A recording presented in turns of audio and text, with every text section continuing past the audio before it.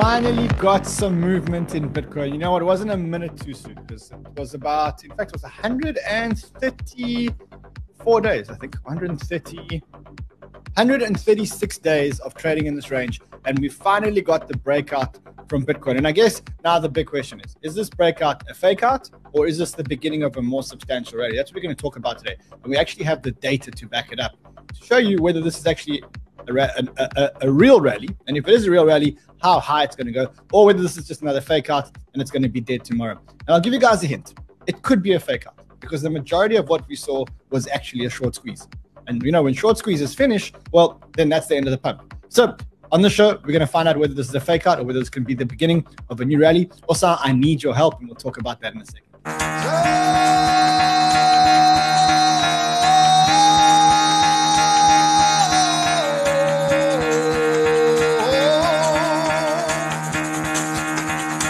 Get the fuck out of bed, bitch. Go.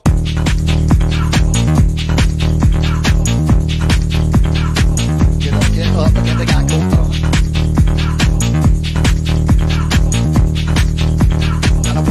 Time to wake up, bitch. Get up.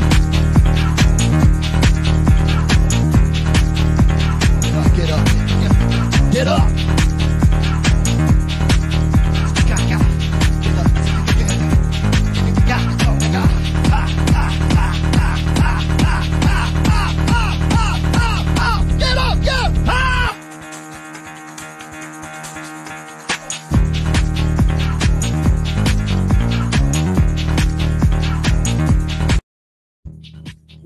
Wakey, rise and shine. We finally got a good day for Bitcoin. We got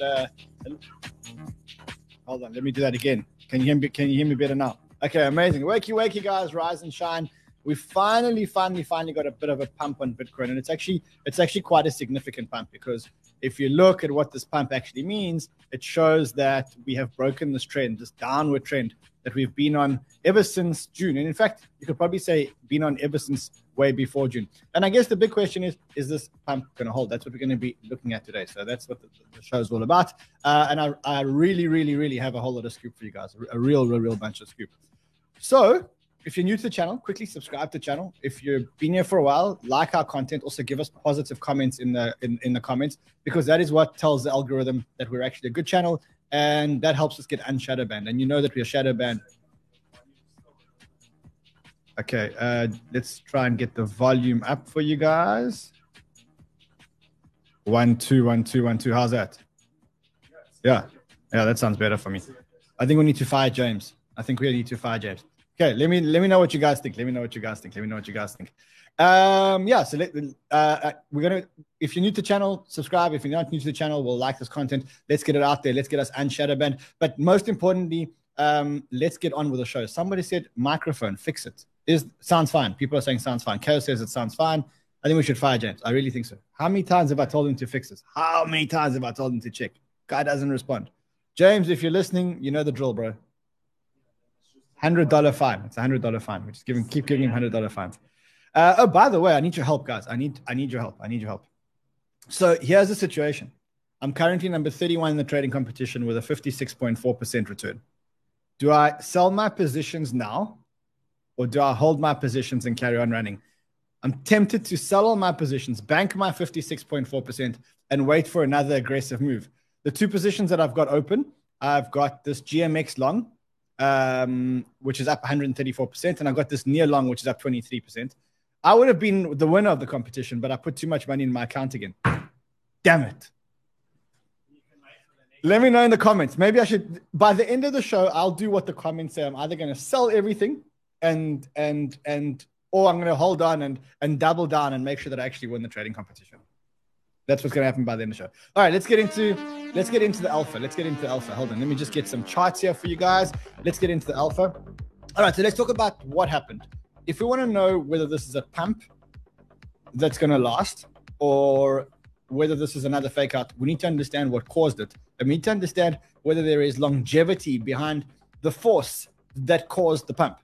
Because if there's no longevity behind the force that caused the pump, it's like a rocket. It's like if a rocket takes off and there's no more thrusters, then eventually the rocket's just going to drop, right? So that's what we need to determine. We need to determine whether there are thrusters left in this rocket. And in order to do that, we need to understand what the thrusters were. What was the cause of this market exploding? And that is exactly what we're going to be talking about now. So let's get into it. What happened? Let's start off with what happened. Well, what happened was the following. You had Bitcoin break through this huge downtrend that it's been on. And it closed above for the first time in a long time, as you can see. For the first time, we've had a convincing thing. And it actually looks now like it is about to print the first higher high that we've seen in quite a long time. Cool. Why did that happen? Well, it happened because the Dixie broke through down through both the parabola and through the trend that it's been on for a while. And most interestingly, when I look at Bitcoin, what I see here is I see something very similar to 2018. What do I see similar to 2018? Well, let's look here. If you look at where we are now, we had this huge drop. And let's take this day over here as the beginning of the huge drop. And then we had this sideways movement from Bitcoin for 135 days. 135 days, we traded in this range. Okay?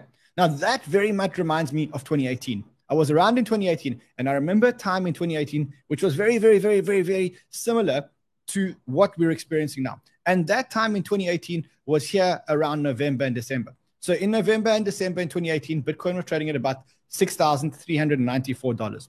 And then what happened is we went down. You can see we went all the way down here. So if we compare the two dips and we say, okay, let's look at from the day we started to go down, from the day of the big red candle. So let's take this big red candle over here. Let's see how long was it until Bitcoin actually started to move up. Well, you can see that the answer is 134 days. So very, very, very similar. We had Bitcoin ranging in 2018 and 2019 for 134 days, and we had Bitcoin ranging now for about 134 days. Let's look at what happened to Bitcoin after those 134 days in 2018. So if we take those 134 days and we say, okay, look, let's look at the big green candle, and let's look at what happened from the bottom, from just before the big green candle until the top. We had an increase in Bitcoin of 245%. Now, that wasn't the end of the bear market, because after that, the market continued to go down. But we did have a bear market rally of 250%. Now, in this market that we're currently dealing with, we haven't had a rally yet. We haven't had a significant pump. In fact, the biggest pump that we've had is, let's take the close to the top, is 32%. That's not a pump. If you compare that to what happened in 2018, which was a similar market, it was a long bear market, we had a bear market rally of 250%. And we haven't had one of those pumps in this market. So this pump could actually have legs. Even if it's not the end of the bear market, it doesn't mean that you can't have a pump of 100% or 200%. And remember, even if we did have a pump of 100%, it wouldn't even take Bitcoin back to 60 or 70% of the all-time highs. So it's not impossible to think that that could happen. And if we want to understand whether it's going to happen, we need to understand what caused the pump. What caused the thrusters? We know what caused the thrusters back in 2018. Now let's look at where we are today and decide what caused this pump. So what caused the pump? Dixie broke through the parabola and it broke through the trend line. And it's the first time that it's happened in a long time that we've had a significant real breakdown on the Dixie. And if the Dixie continues to go down and closes down today, that is more confirmation that this is happening. Why is the Dixie breaking down? Why is the dollar index breaking down below these critical levels? Well, it's because the pound is getting stronger. The pound is getting stronger because they've got someone else in charge now in the UK, and he's got different policies to Liz Truss, who basically fucked the whole thing up. Okay, then you've got the Japanese yen also breaking down below this trend line. And the reason why the Japanese yen is breaking down below the trend line is very simple. It's government intervention. The Bank of Japan is intervening. And what the Bank of Japan is doing is it's putting more dollars into the market and it's taking yen out the market. Okay, so let's have a look at that. The Japanese minister, their package is, I think, over $40 billion. And they're increasing their bond buying. And they're saying that they're going to continue to take this decisive action against Forex. And what we do know is that they've got somewhere between $1.5 trillion and $3 trillion to defend their currency. So when you've got a strong pound and you've got a strong yen, both countries defending their currency against the dollar, what do you get? What do you get? Well, you get a weaker Dixie. When you get a weaker Dixie, what happens is the markets go up. And that's exactly what happened. So we got the weaker Dixie. And what that did was it caused the NASDAQ to break through its trend line. And when it comes to NASDAQ, it was a little bit more interesting because we were very, very, very close to printing a higher high on the NASDAQ. So had we closed above 11,590, and this is on the futures, it's not on the NASDAQ itself, it's on the December futures. Had we closed up above this 11,590, we would have printed the first higher high that we've had in a long time, which would have shown that we've really reversed the trend. And we nearly did. We nearly printed that higher high. In fact, we got all the way up to 11,690. And then the problem is that we got earnings. And we got Google destroying the earnings yesterday. We're going to talk about the Google earnings in a sec because I did warn you guys that any company that is reliant on advertising revenue is going to get smashed when it comes to earnings because advertising is the first thing that gets cut out when you talk about earnings. So Google destroyed the higher high. But not all hope is lost. Not all hope is lost. Because what happened then is that the NASDAQ started to go up. And when the NASDAQ started to go up, Bitcoin started to go up. And when Bitcoin started to go up, altcoin started to go up. And you know what the result was? The result was a short squeeze. Squeeze. Okay. And the squeeze was so bad that it was the highest single liquidation event on FTX in history. $600 million. And it seems like it was actually one or two traders that got liquidated. And the position size was $600 million.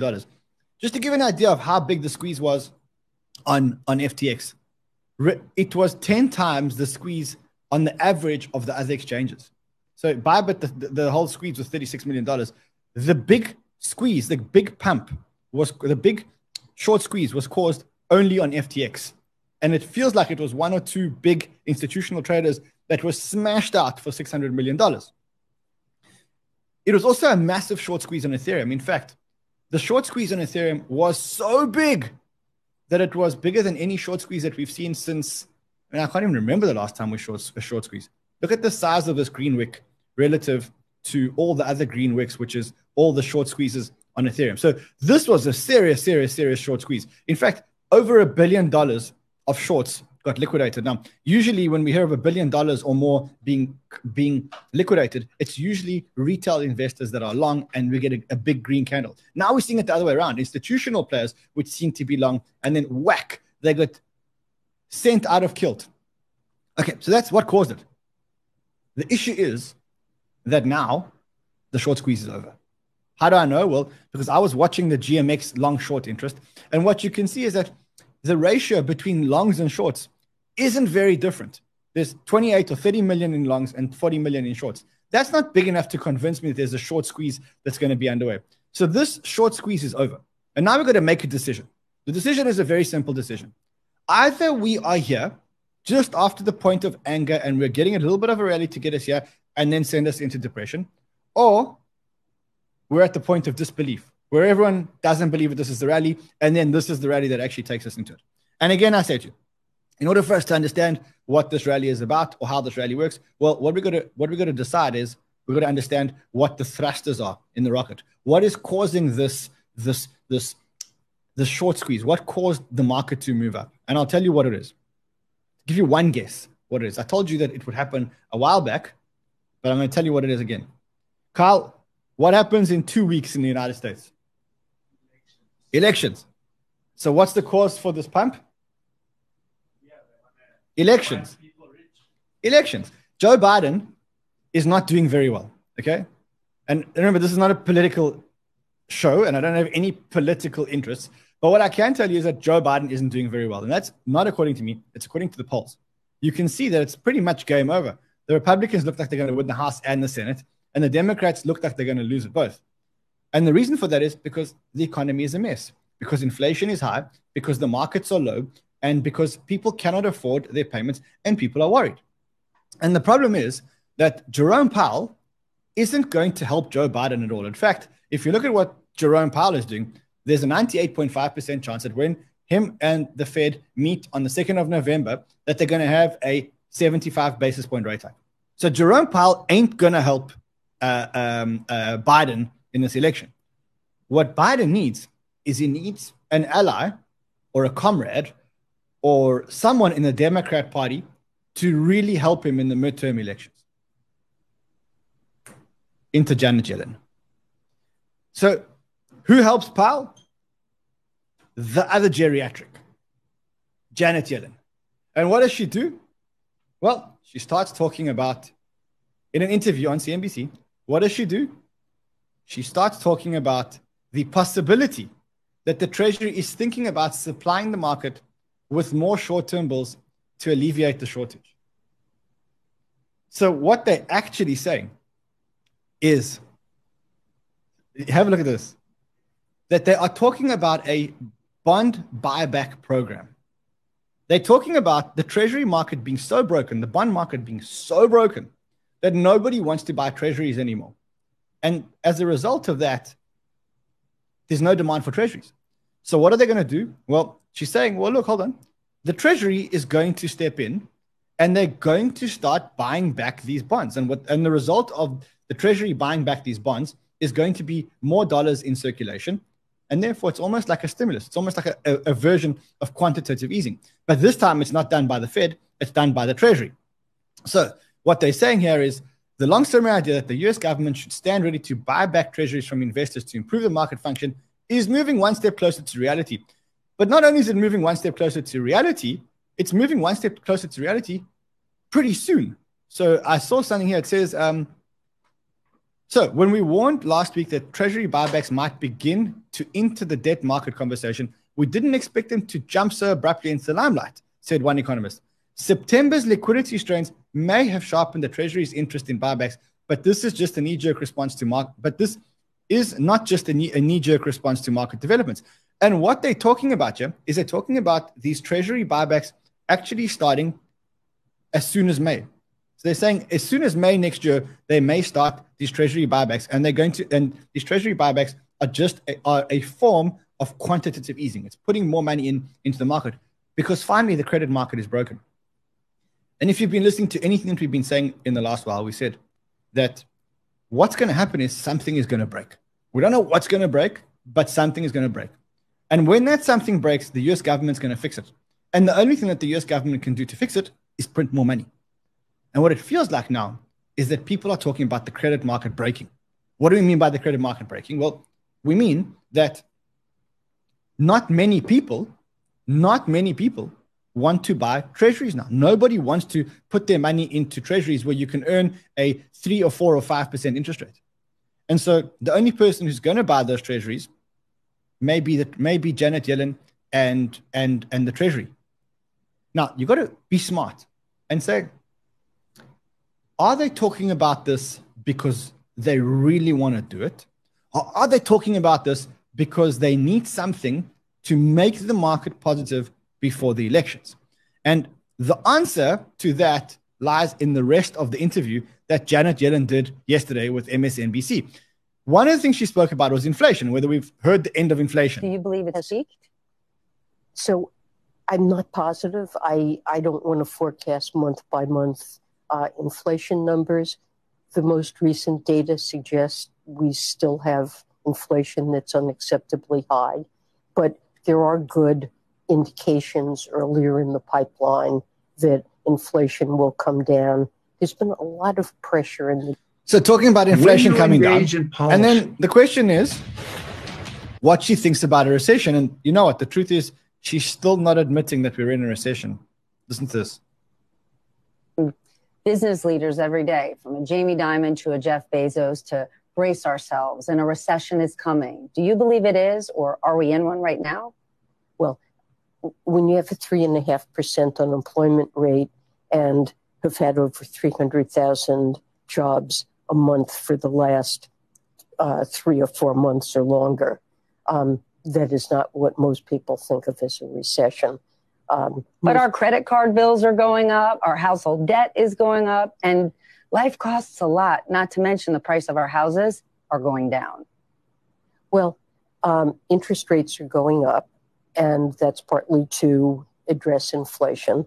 They have been very low for a very long time, and they're now rising to more moderate levels. So, yes, probably house prices will not continue to go up at the... So the good news is she's talking about house prices and house prices not continuing to go up. But the reality is that house prices are actually starting to finally go down. So you've got house prices fell 1.3% in August, which is the biggest decline since 2009. There's also new data from the United States that the prices that housing market went down 3.3% in August.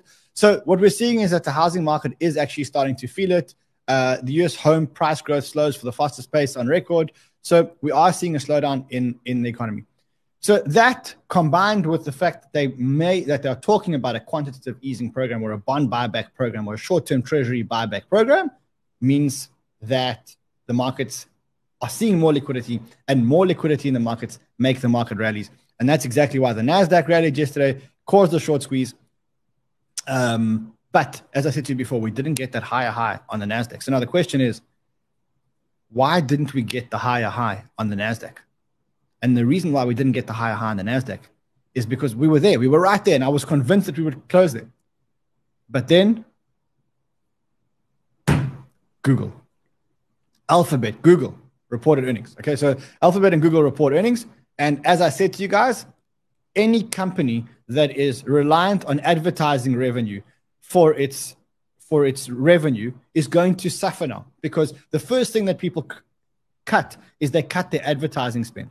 And that's exactly what you saw. You saw Google came in with a miss on the top line and a huge miss on the bottom line. Over 22%, over 20% miss on their earnings. Why? Because of ad revenue. And you can see that if you look at where did they miss and where did they beat? Anything to do with ads, so search revenue, YouTube ads, etc., all missed. What beat?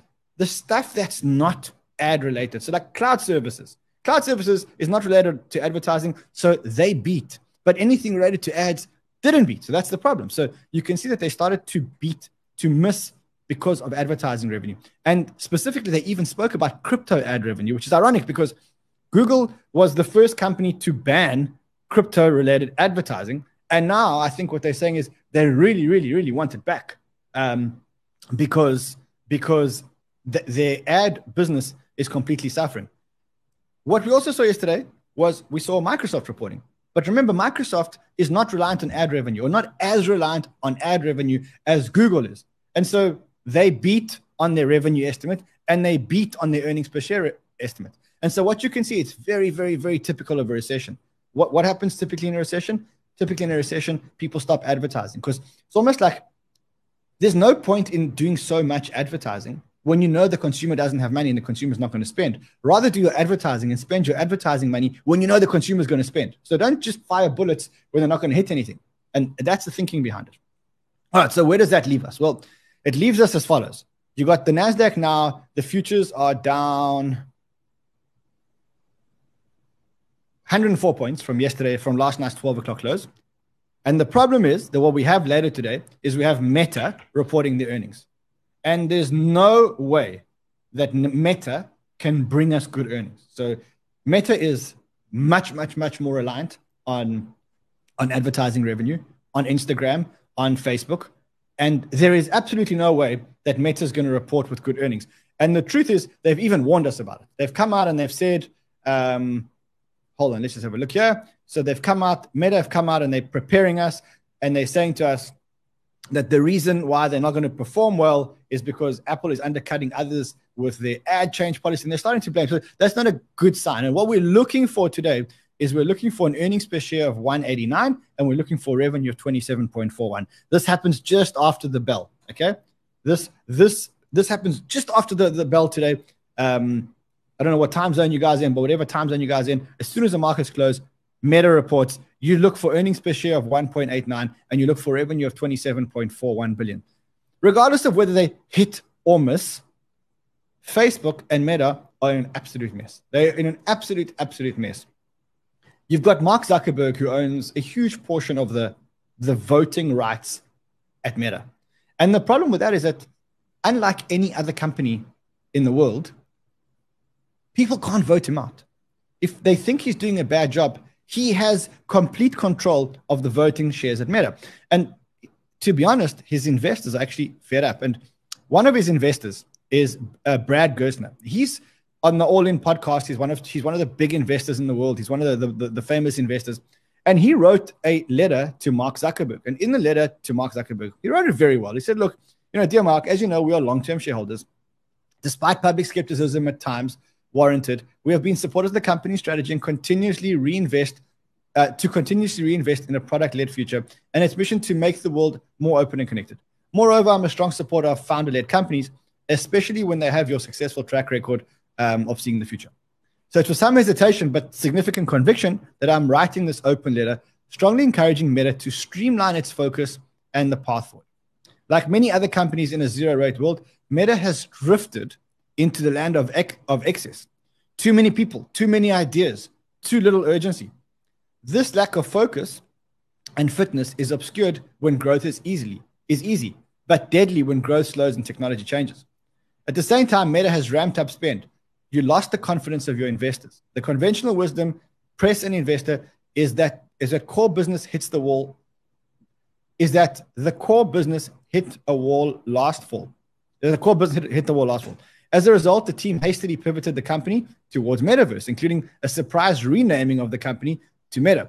Worse, the skepticism seemed to be affirmed with nearly immediate and sizable miss in the financial results. So what he's saying is, look, you guys were desperate. You pivoted to the Metaverse. You called your company Meta, and then you missed your results, which is like affirmation that what you were doing was you were in this like desperation. Okay, the facts are startling. In the last 18 months, Meta stock is down 55% compared to an average 19% for its big tech players. Your PE ratio has fallen from 23 to 12, which means that people don't really like your company anymore, and now trades at less than half the average PE of your peers. Notably, this decline in the share price mirrors the lost confidence in the company, not just the bad mood of the market. The silver lining is that unlike many companies, this popular narrative obscures the truth. Meta's core business is one of the largest and most profitable in the world, with over $45 billion in operating profits alone. Moreover, Meta has industry-leading capabilities in key future developments like artificial intelligence and 3D, which will help drive new products and future growth. And Meta certainly has abundant financial resources to invest. But Meta needs to get its mojo back. Meta needs to rebuild confidence with investors, employees, and the tech community. And basically what he's saying is what you guys have to do is you have to reduce your headcount by at least 20%, reduce your annual CapEx by at least $5 billion from $30 billion to $25 billion, and limit the investment in metaverses, because Reality Labs, which is the company that does the metaverse, lost more than $5 billion last year. Now, the question for us is whether Meta is good for crypto or bad for crypto. I know we all have our opinions on Mark, and to be honest, I think we all agree that Facebook is a really shit product. Instagram is not a bad product. WhatsApp is an amazing product. But do we like what Mark is doing in the metaverse? And I've thought about this long and hard. And my answer is that we should be grateful that we have a company like Facebook investing so much money into this Reality Labs. Because what they're doing is they're investing $5 and $10 and $15 billion to make sure that to improve metaverse and to improve augmented reality and virtual reality and everything to do with the metaverse. And if Meta don't do it, it's going to be very, very, very hard to find another company that's going to invest $5 and $10 and $15 billion in the metaverse. And so as much as we don't like Mark, as much as we think that Facebook is a dog show, as much as we think that he's a bad guy, we do need them to keep improving the metaverse. Anyway, the letter goes on and on and on, but I think you get the gist of it. The gist of it is cut your expenses, cut your spend, stop putting money into this metaverse product. As much as these guys believe in the metaverse, they're saying, look, you're spending too much money in the metaverse. Instead, the company's announced investments of $10 to $15 billion a year into a metaverse project that largely includes AR, VR, immersive 3D, Horizon World, that may take 10 years to build result. An estimated $100 billion investment into an unknown future is a supersized and terrifying even by Silicon Valley standards. Anyway, so that's pretty much the letter. Let's wait and see what the results say today. As I say, I'm not expecting anything too good. You got to watch out for that because that could knock the earnings down. All right, let's go to another social media company, and that's Twitter, because Musk has told his bankers that he's going to close a Twitter deal on Friday, and it seems like CZ is still behind him with his $500 million contribution. So He said that they're probably still behind him. And if that happens, one of the things that we should look out for is we should look for a Dogecoin pump. And the reason why I say we should look for a Dogecoin pump is because if you look at Dogecoin yesterday, Dogecoin was one of the tokens that really performed super well. So if you look at where it was yesterday, top to bottom, Dogecoin had about a 20% increase. And that, again, was on the news of the Twitter deal. Now, if Elon Musk buys Twitter, then I think you have to put some Dogecoin in your portfolio, because all the court records, all the documents that we've seen up until now show us that he's actually pretty serious about integrating Dogecoin into Twitter.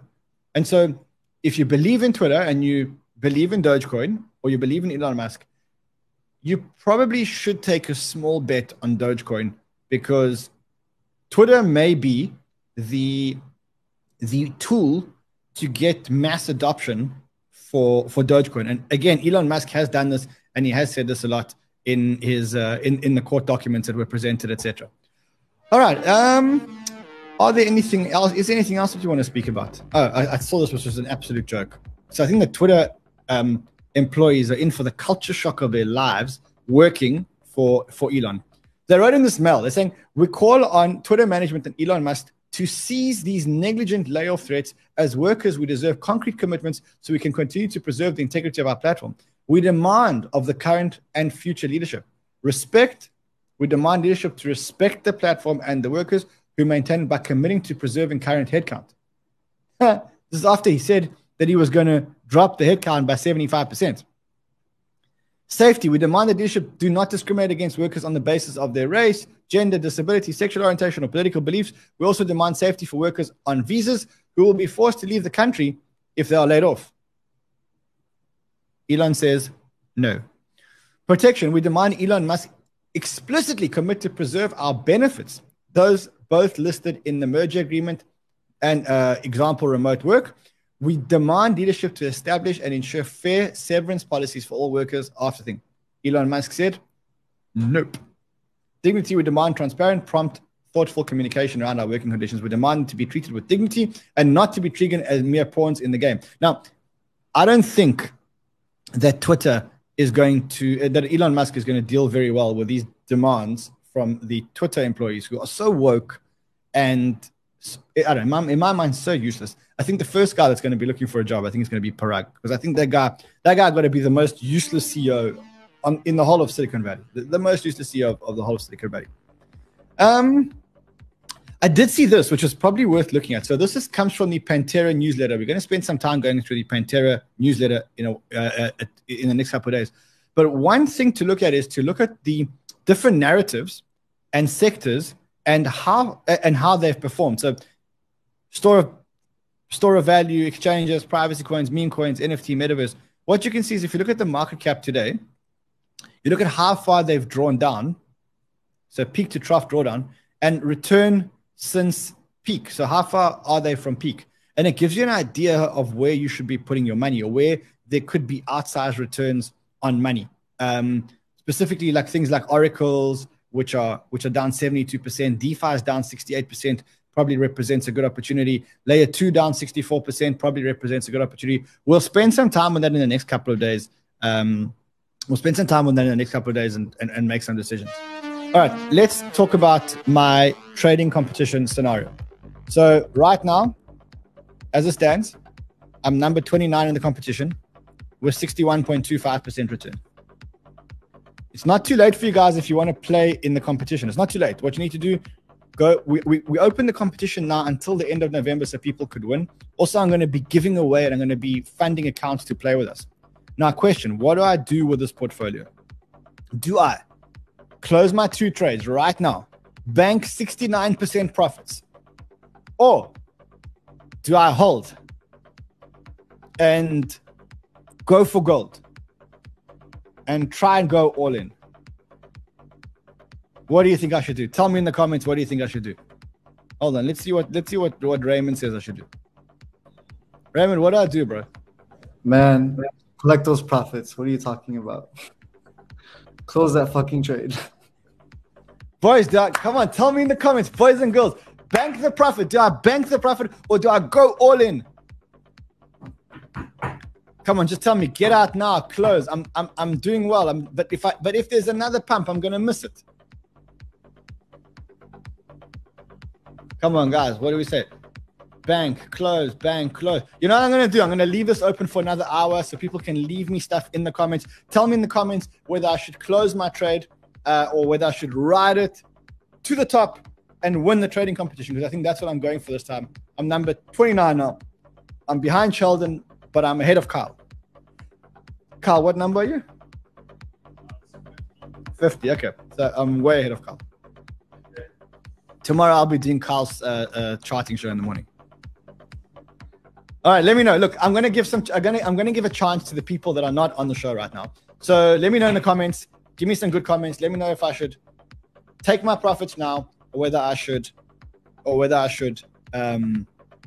take my profits or go all in and try and win the competition. Mr. Click saying, please find me. I'm happy to find you. I don't know what your account number is. How can I find you if I don't know what your account number is? Did you sign up on BitGet and Bybit? Okay, Sagar, did you sign up on BitGet or Bybit with our referral link? Send me your number and then I can find you. I can't find. Very hard for me to find you if I don't know who you are. It's very hard for me to find you. All right, guys. I will see you guys again tomorrow. Until then, have fun. Trade well, my friends.